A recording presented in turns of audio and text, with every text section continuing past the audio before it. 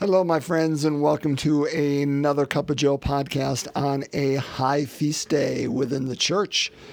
It is the Feast of the Immaculate Conception of Mary. For us Catholics, this is a holy day of obligation, one of 6 within our faith, and so we celebrate it well today. So we depart from our normal schedule as we go through Advent. Every Advent, of course, this falls on December the 8th. We will change whatever reading it is because this is a feast day around which things move.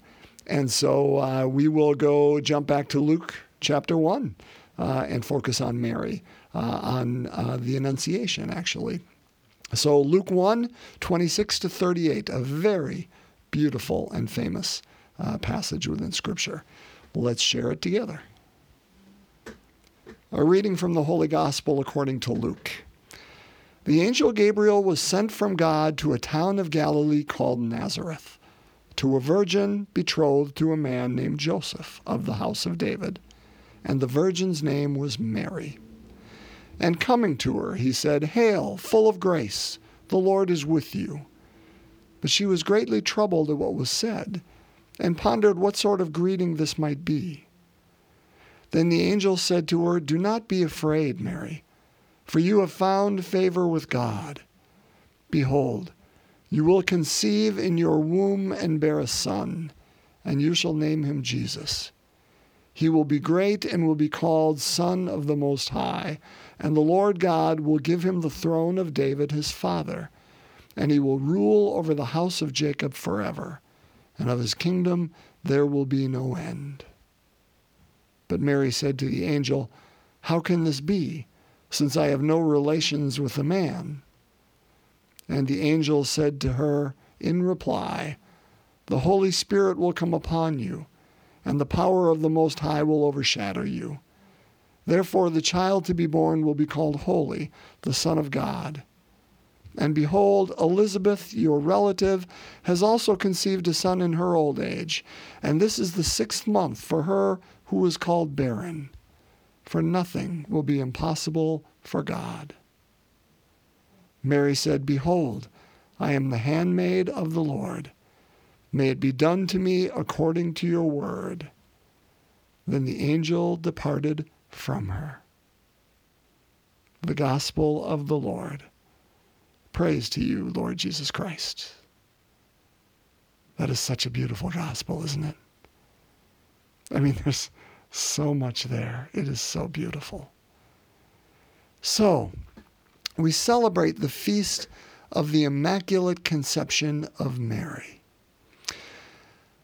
Because this is the gospel that is chosen, and because it falls within our time of Advent, where we are preparing for the birth of Christ, right?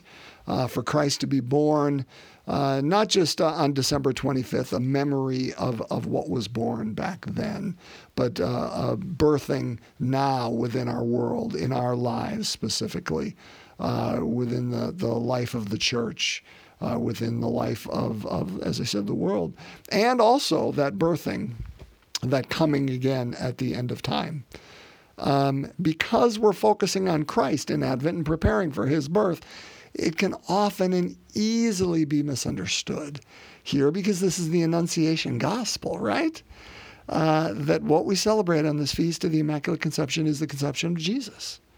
No, no, we don't. We celebrate that on March 25th. Because of course, Jesus is fully God and fully human. He isn't conceived on December the 8th and Mary gestates over, what would that be, 17 days? Yeah, that would be odd, wouldn't it? That would be something worth paying attention to.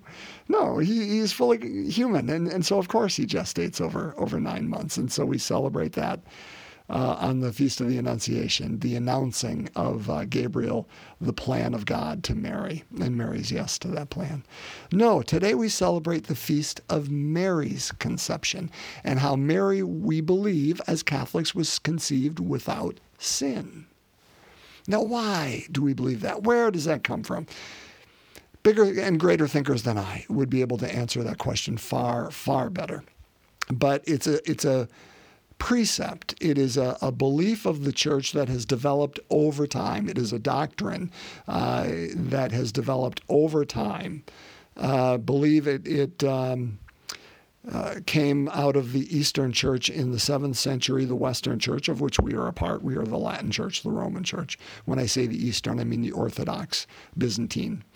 And it came to the Western Church in the 8th century. And so again, we both gravitated onto this idea, and then it developed more over the centuries to the point where I believe it was Pius IX at mid-19th century that declared it a dogma, declared it a indefatigable, and is that how you say that word?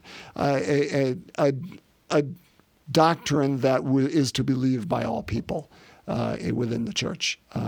And where does it come from? Okay, so Paul talks about that Jesus is the new Adam.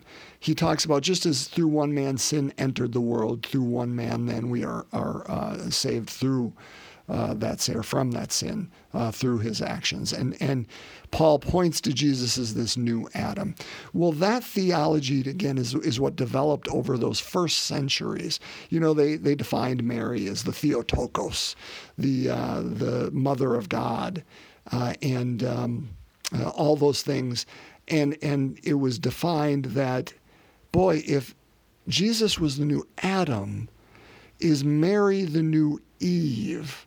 That whole idea that there needed to be both and because both Adam and Eve partook of the apple and original sin, that idea of sin enters into the world, and that communion, that union, that relationship with God is lost, and we seek it. All of humanity seeks it.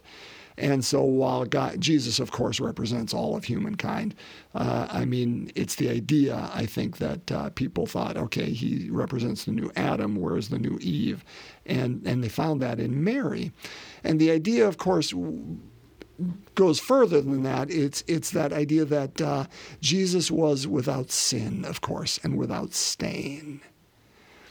And for sin... So even the blood of sin would not have gone through him while he was in utero in Mary, that she was protected and without sin in her life. So even that taint of sin doesn't come upon Christ. Again, this doesn't point to Mary as, behold, look at me, okay? Never does Mary even act like that. And never does the church say, look at Mary. I mean, even, boy, you think of John Paul II's motto, to Jesus through Mary. It wasn't to Mary. It was to Jesus through Mary. And we could look at the Immaculate Conception in that same light. All of this was to perfect the work of Christ. To perfect the work of Christ. So he was without stain of sin.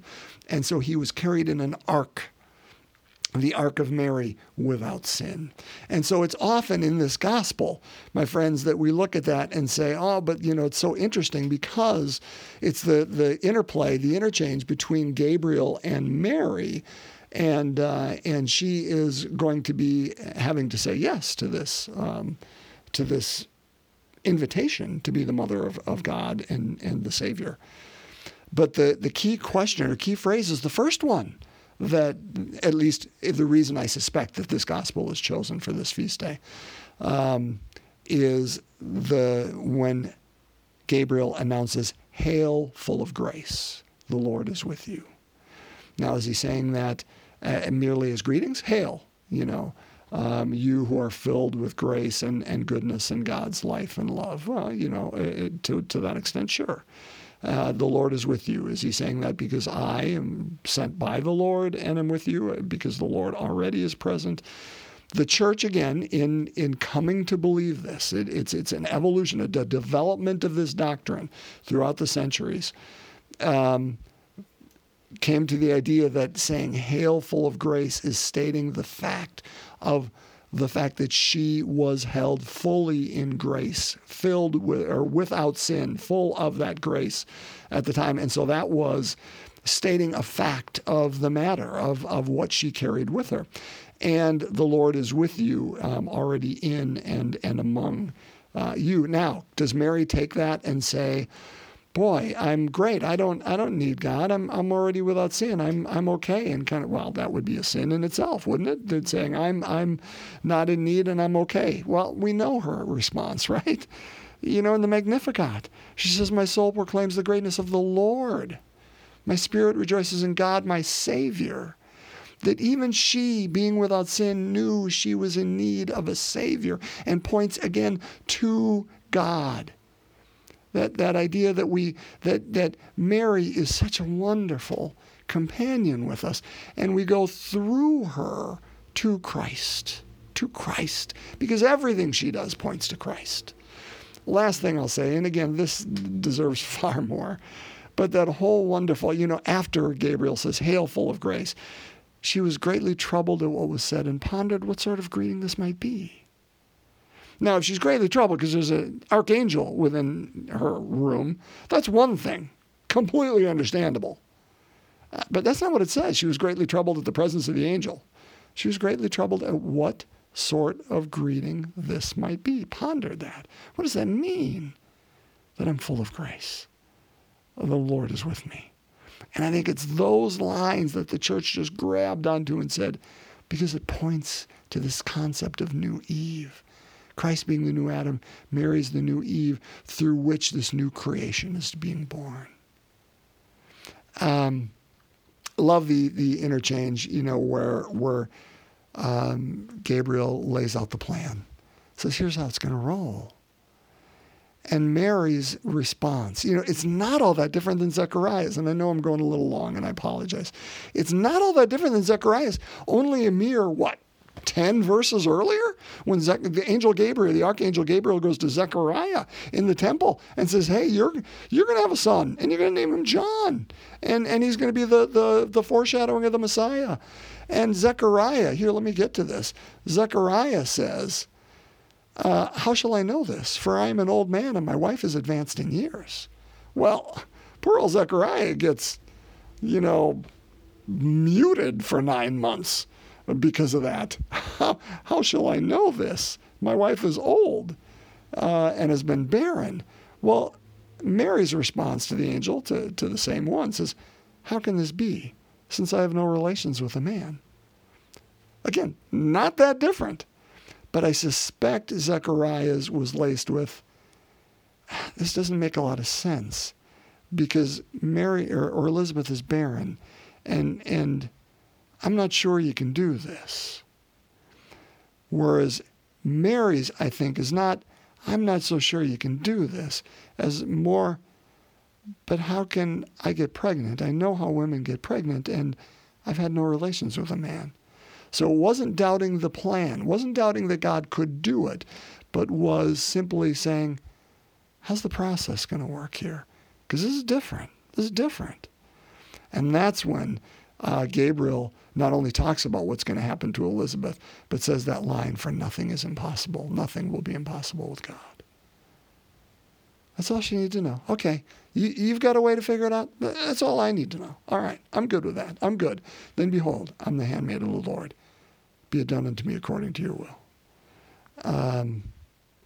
She didn't know, brothers and sisters, that this was going to lead to a cross. She didn't know the ups and downs. She just knew enough that said God asked her, and he had a way to figure it out. That was enough. It was enough for her, yes.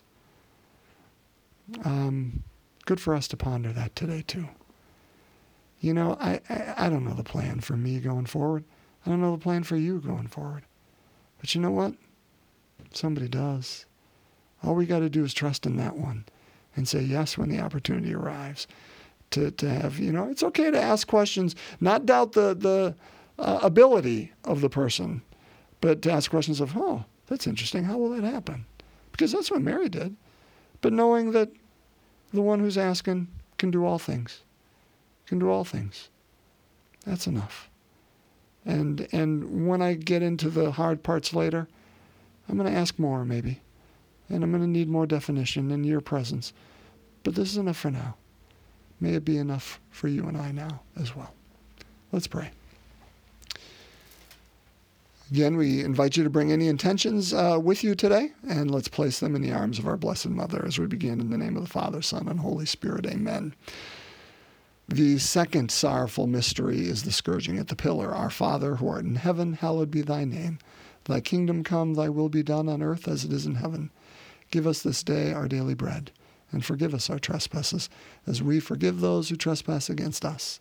And lead us not into temptation, but deliver us from evil. Hail Mary, full of grace, the Lord is with thee. Blessed art thou among women, and blessed is the fruit of thy womb, Jesus. Holy Mary, Mother of God, pray for us sinners, now and at the hour of our death. Amen. Hail Mary, full of grace, the Lord is with thee. Blessed art thou among women, and blessed is the fruit of thy womb, Jesus. Holy Mary, Mother of God, pray for us sinners, now and at the hour of our death. Amen. Hail Mary, full of grace, the Lord is with thee.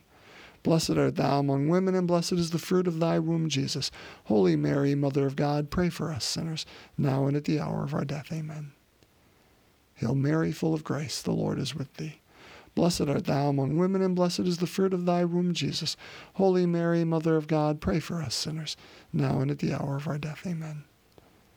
Hail Mary, full of grace, the Lord is with thee. Blessed art thou among women, and blessed is the fruit of thy womb, Jesus. Holy Mary, Mother of God, pray for us sinners, now and at the hour of our death. Amen. Hail Mary, full of grace, the Lord is with thee. Blessed art thou among women, and blessed is the fruit of thy womb, Jesus. Holy Mary, Mother of God, pray for us sinners, now and at the hour of our death. Amen. Hail Mary, full of grace, the Lord is with thee. Blessed art thou among women, and blessed is the fruit of thy womb, Jesus. Holy Mary, Mother of God, pray for us sinners, now and at the hour of our death. Amen.